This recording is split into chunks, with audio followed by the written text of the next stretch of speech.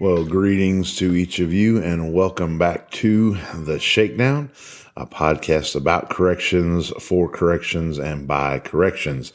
I am your host, Aaron Dawson. Good to be back with you this week for another episode. Hope you're enjoying our going through March, recognizing Women's History Month. Enjoyed the conversations we had with Jail Commander Natasha Goings and Jail Bureau Commander Dan Cash. Hope that you enjoyed them as well.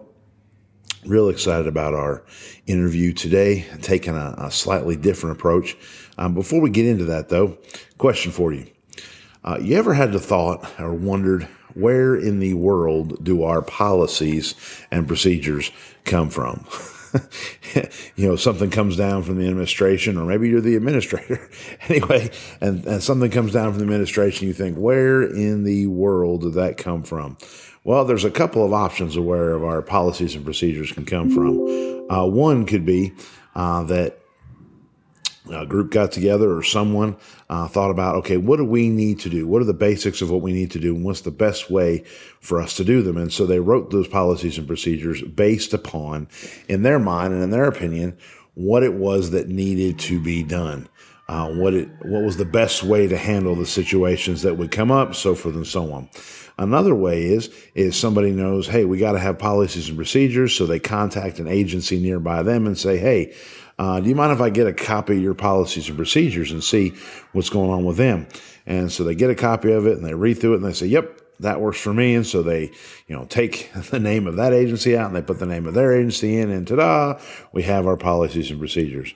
Well, the problem with that is, with both of those situations, is that it leaves some gaping holes in our policies and procedures.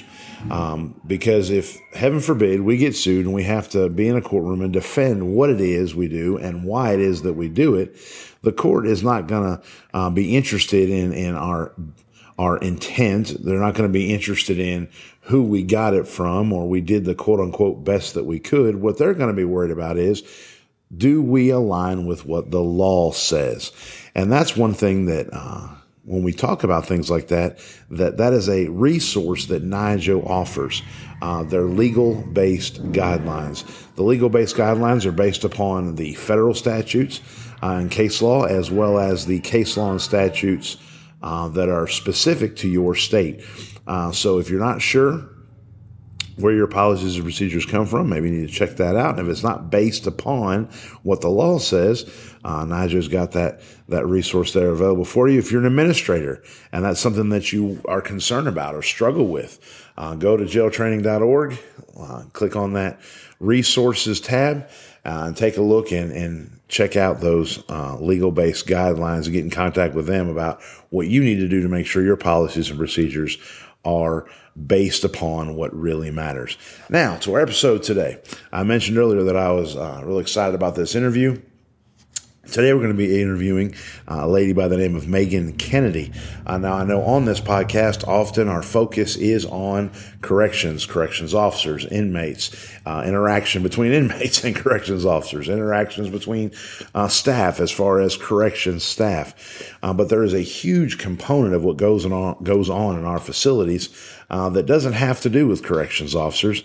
It has to do with providing medical care.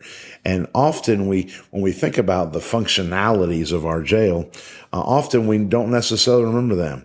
Well, one of the things that's unique about today's interview is Miss Kennedy. She is the division director for the Detention Health Services at the Cochise County Jail in Bisbee, Arizona. One thing that I'm real excited about is when we went and did the episodes on the border, we were hosted by Cochise County Sheriff's Office. So I had an opportunity to meet Miss Kennedy face to face, not over Zoom or something like that, but had the opportunity to tour their facility and see what it is that they do, and get a sense of the heartbeat of what it is that they do in their facility. And so she's a great individual, as you're going to see. She's serious about her job, as you're going to see. And so I'm looking forward to being able to talk with her today, specifically about what it is she does as a nurse, but also as a director of the medical services provided at Cochise County. So, having said that, without further ado, let's get to the interview. All right. Well, as I mentioned earlier, we are here today with Miss Megan Kennedy from Cochise County Sheriff's Office in Bisbee, Arizona. As I mentioned earlier, not a corrections officer, a nurse, the Division Director for Detention Health Services there in Cochise County. So, Megan, it is good to be with you today and good to have you on with us. Thanks. Thanks for having me. And I'll tell you, one of the things I think is very appropriate is, when we think about jail functions, the focus is often on the law enforcement side of things. And the medical staff is either the heroes or the villains, depending on the circumstances. But, Definitely. could not do what we do if it weren't for you guys doing what you do. So I'm glad that we can get a similar connected perspective, but even if it is a slightly different perspective on the topic. So as we get rolling, especially, being that you are in the nursing profession, so just out of curiosity, did you start in the nursing profession outside of corrections and then move into it, or was that your goal to begin with? I actually started in the jail, and this jail about almost 18 years ago, and this jail raised me, and the county also helped pay for my nursing degree. So I started as just an EMT, and not just an EMT. I started as an EMT, and I stayed, and I decided that this was going to be my home, and it's been that way ever since. So was your intention always medical profession? Or was that just kind of as you got into it, thought, hey, I might want to do that? So I actually started, my intention was I always wanted to be a firefighter. And so I started out in EMS and working for a fire department. And I got a job at a juvenile detention center. And I was doing I loved it, actually. I was doing that and totally different, but I really liked it. And then whenever I saw a position open for a correctional health technician, I thought that was the perfect way to combine them. And so I went ahead and came over to the jail and started working and doing that. And I've been doing it ever since. I never wanted to be a nurse. Even through nursing school, I didn't want to be a nurse. I thought they were grumpy, mean individuals, and they just hated their lives. And I thought it was because they were nurses. Right. So I was like, nope, I don't want to do that. But it eventually just kind of came down to that. And now I'm still here. That is awesome. Well, I'll tell you, just in the personal interaction that I've had with medical staff in jails, it's interesting to see the variety of, you have some that, they started in a doctor's office, a hospital, whatever, then decided, well, I'm going to try the corrections nursing thing. Mm-hmm. And then the other side of it where, that was their intention all along. And then, if they look at the free world nursing, the zero interest in that whatsoever, not so forth and so on. So anyway, that is intriguing. Well, good deal.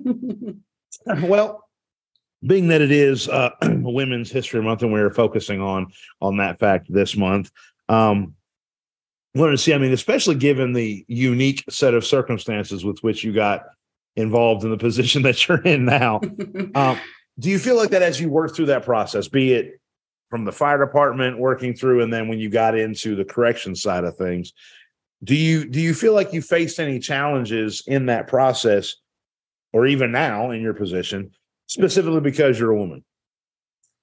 No, I don't feel that I've faced any challenges specifically because I'm a woman, but I just believe that it takes a strong-minded and ethical individual with good morals to work in a correctional setting and succeed, whether you're working as a detention officer or in correctional health care.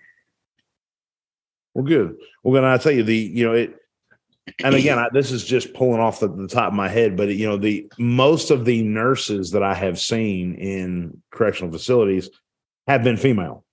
Mm-hmm. The county that I came from, we did have a few male nurses, but the majority of them were female. I don't know if that's a thing. If that's I'd be curious to know what the average of that is. If that's a common trend Yeah, for the majority in my career, the majority of my staff and my coworkers have been female in the medical department. And I think it's because there's a lot more female nurses than there are male nurses. And I mean, it's growing for sure.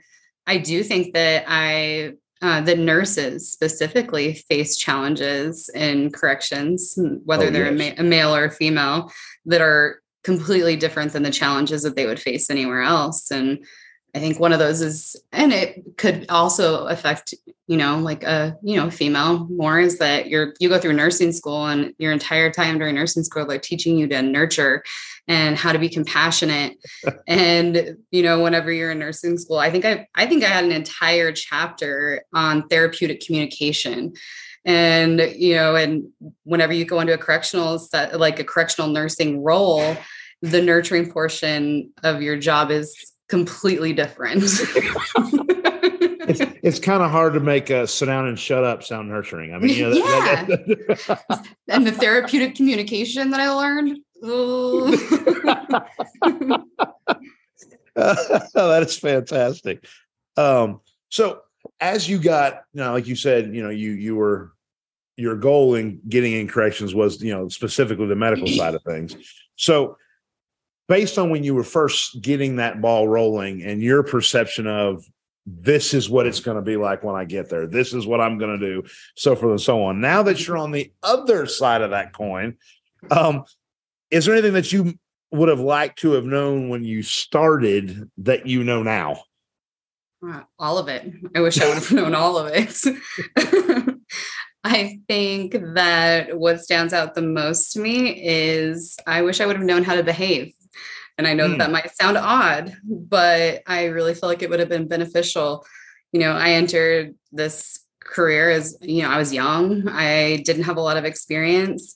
I was pretty naive, and I came in thinking that nobody was going to dupe me, and I wasn't going to get gamed by these inmates, and I wasn't going to be on the front page news and, on the front page of the newspaper. And so I really came in with a mindset that that was who I was going to be. And there was no changing that. And I didn't realize that I could still be firm, fair, and consistent without being a nasty person, and I feel like, you set the mood for your day, you set the mood for your tasks. I tell my staff all the time, like when you see an inmate in the clinic and they walk into your clinic, and as soon as they walk in, you say, have a seat, and you start getting their vitals, and you don't even tell them what you're going to do. You don't tell them why they're in there. And you start the mood with your attitude and the way that you're approaching it. And you do the same with your med pass anytime you have a contact with somebody. And so I feel like if I'd have been taught that from the very beginning, I probably would have set the mood a lot differently. And, hi, good morning. How are you? I'm Megan. This is what we're going to do today. Yes. Because a little bit of kindness goes a very, very long way. When, just again, from the corrections officer side of it, from my, experience, I have seen that play out where, I bring an inmate to medical, and the inmate, the inmate and I are already fussing with each other, and you get in there and you see both sides. You see the nurse that comes out and starts fussing, and you're thinking, great, this is helping a lot. Thank you. Or then the flip side of it, where I'm ready to just, wring this guy's neck, so to speak. And the nurse comes out, like you said, with the good morning, whatever. And the whole thing is done right there. I mean, everything's calm, everything's great. And it, when I left medical with the inmate, everybody was in a better frame of mind than when we got there. So, definitely. Awesome. When I started, we had training officers, and it was a long time ago, but it was a little bit more old school. But I spent my first 2 days with our training officer, and I had to watch videos, and they were boring, but I think back on them all the time. I'm like, those were so beneficial, and they helped me so much because I'd never, and I had been a juvenile detention officer before, but I was going to be in a completely different role. And just knowing, what was going to be contraband and what was going to be safe for me and what was going to be safe for everybody else around me was a huge deal. And I feel like that's lacking in a lot of jails as far as like getting non-custody staff to go through that process on their within their first couple of days before there's any issues that come up. Right. Absolutely. So in your current position, what do you feel like is your greatest challenge now that you deal with on a regular basis? In my current, I think staffing, that's always going to be an issue, but taking work home with me, I'm on call 24/7, so I've got to take it home with me most of the time, but learning how to leave the majority of work at home. If I can't fix it whenever I'm not here, then I don't need to be worrying about it at home. Right. And yes, we always hear that saying, you leave home at home and work at work. And that sounds great. And I'm sure it'd make a nice wall hanging. But in reality, if you care, you don't stop caring when I hit the parking lot, Yep. And I'm on my way home. So yes. So in the medical, the corrections nursing profession, what do you feel like is the greatest challenge facing that profession, as not just you specifically, but as the profession as a whole? What do you think the greatest challenge is? Well, I think right now across Arizona, and I'm pretty sure it's the same across the rest of the states, we're seeing a lot more just sicker individuals. These individuals are more sick. They have more like severe chronic illnesses, and the substance abuse is just horrible. And the fentanyl withdrawals are the worst withdrawals I've ever seen. Yes. And, we're down here on the border, so we definitely get a lot of that. And, it's in our backyard. And so that's been a huge issue for us. And I also think that one of our biggest challenge in this profession is the lack of case law-based guidelines that make the correctional healthcare professionals and the entities that supply those professionals more defendable. And I know that there's NIJO has some good standards, some good guidelines for standards, and there's a few other, companies out there that'll do like standard of care and, suggestions, but I want to dig deeper into that, and I want to know why we do the things that we do, and why, attach some case law to it, and want to know why it is that we should be doing this. Yes.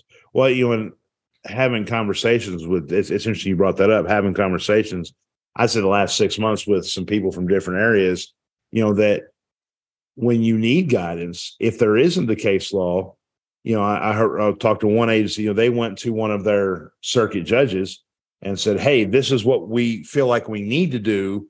Can we do it? Well, now you're asking this person his or her opinion. And, from what I understand, the judge made the statement, well, this isn't what the law, there is no law on this, but this is what I would do. Well, now you have a judge making a medically based decision. Yeah. And so, I get it. The ambiguity there would be, you realize this is what this patient needs, but in this setting, can I do that? Absolutely. So yes, I could see that being, and of course, the only way that usually case law gets set is when somebody gets sued. It's okay. I like learning from other people's mistakes. Because it's somebody else's mistake. Yeah. Show me that case law. I'll read it. I'll learn from that mistake. So you heard it, ladies and gentlemen. If you would like to get sued on a medical thing, Miss Kennedy would be happy to quote your case law. That is fantastic. Looking for volunteers.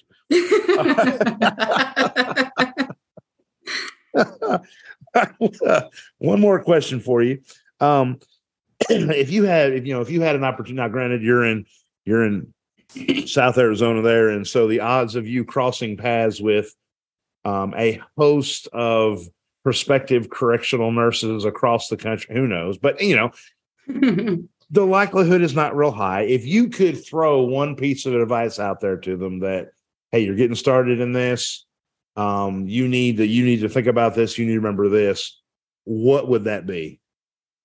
Well, I think that one of the biggest things that I'd like to mention is, whenever you take that position, whether you're taking a position in a jail as an officer or as a nurse, you are putting yourself in a position of power, whether you like it or not. Come in and you're going to walk into that jail every single shift, and you're going to enter the facility in a position of power. And each of us is gifted with managing and caring for the inmates that are housed in that facility. Yeah. And so you just have to make a conscious decision every single day to use your power for good or for evil.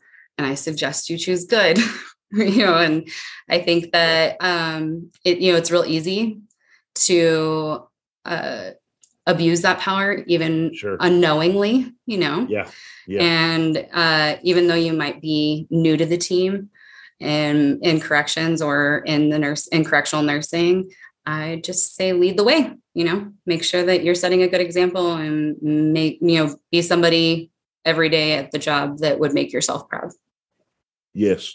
And, I'll tell you the number of people that I have talked to, former inmates, that, they always have that one person at the jail that they remember, that they, hey, is so-and-so still working at the jail? Oh, yeah. I remember when I was there. And some of it positive, some of it negative, but it was interesting to me how many times, it wasn't just corrections officers. Often it was medical staff. It was somebody that might be considered an ancillary part of what's going on, but yet still they made an impact on that inmate's life and they remember. So absolutely. Well, good deal. Well, thank you very much for taking some time out of your busy day to be with us this afternoon. It was awesome being able to talk with you. Thank you. Thanks for having me. All right, guys. Well, as I said before, definitely a different perspective, but glad that we spent the time and did it. As always, guys, you got thoughts, questions, you can shoot us an email at theshakedown@jailtraining.org, and we'd be happy to get that question answered. But until the next time, as always, be sharp, be safe, be vigilant. Godspeed.